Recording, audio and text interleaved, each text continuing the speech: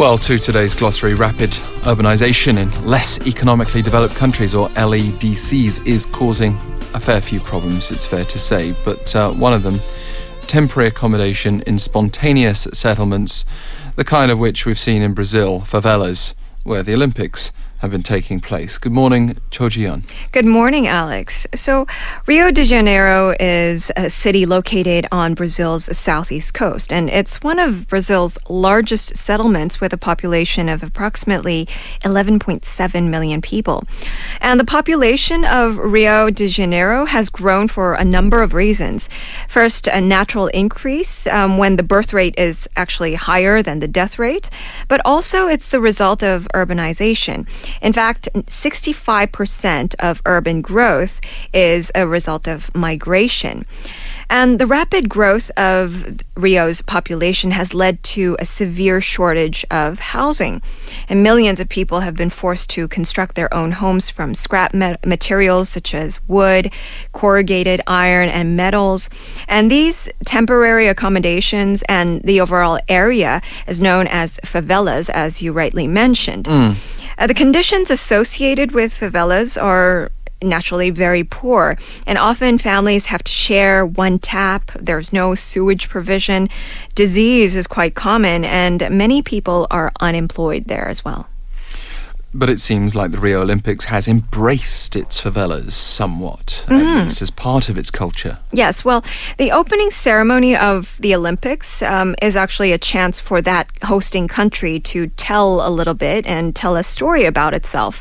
And Brazil's opening ceremony showcased the nation's favelas.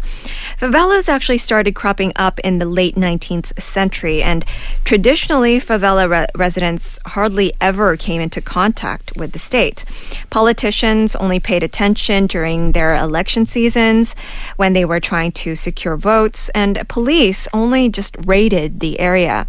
So, showing the favela in Brazil's official Olympic ceremony was actually quite meaningful.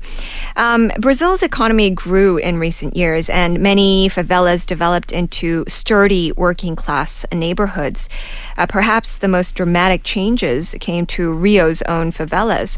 In 2008, as the city prepared its bid for the Olympics, special law enforcement divisions known as police pacification units started operating in the city's favelas, sweeping out drug gangs and establishing permanent police presences in 36 of such neighborhoods for actually the first time ever.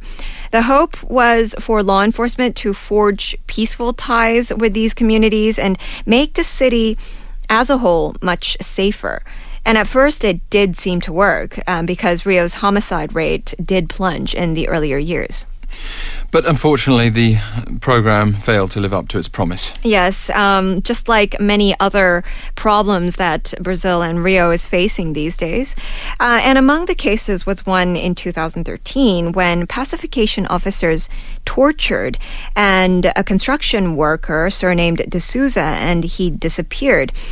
Souza was an epileptic, and he is believed to have died after being subject to electric shocks during an interrogation. Pacification officers have since largely reverted to a more traditional quasi-military role in the Rio's favelas, and police in the city still kill someone almost every day. Several incidents have raised new concerns over security at Rio's Olympic Games, including a fierce gun battle in a North Rio favela that visitors have to pass on their way from the airport to the main Olympic Park. And a bus carrying journalists from an Olympic Park had its windows shattered by so-called projectiles. And these were just the latest scares to rock the Olympics. 2 weeks ago, gunmen threatened 3 Swedish tourists outside another gang-run community in a different area.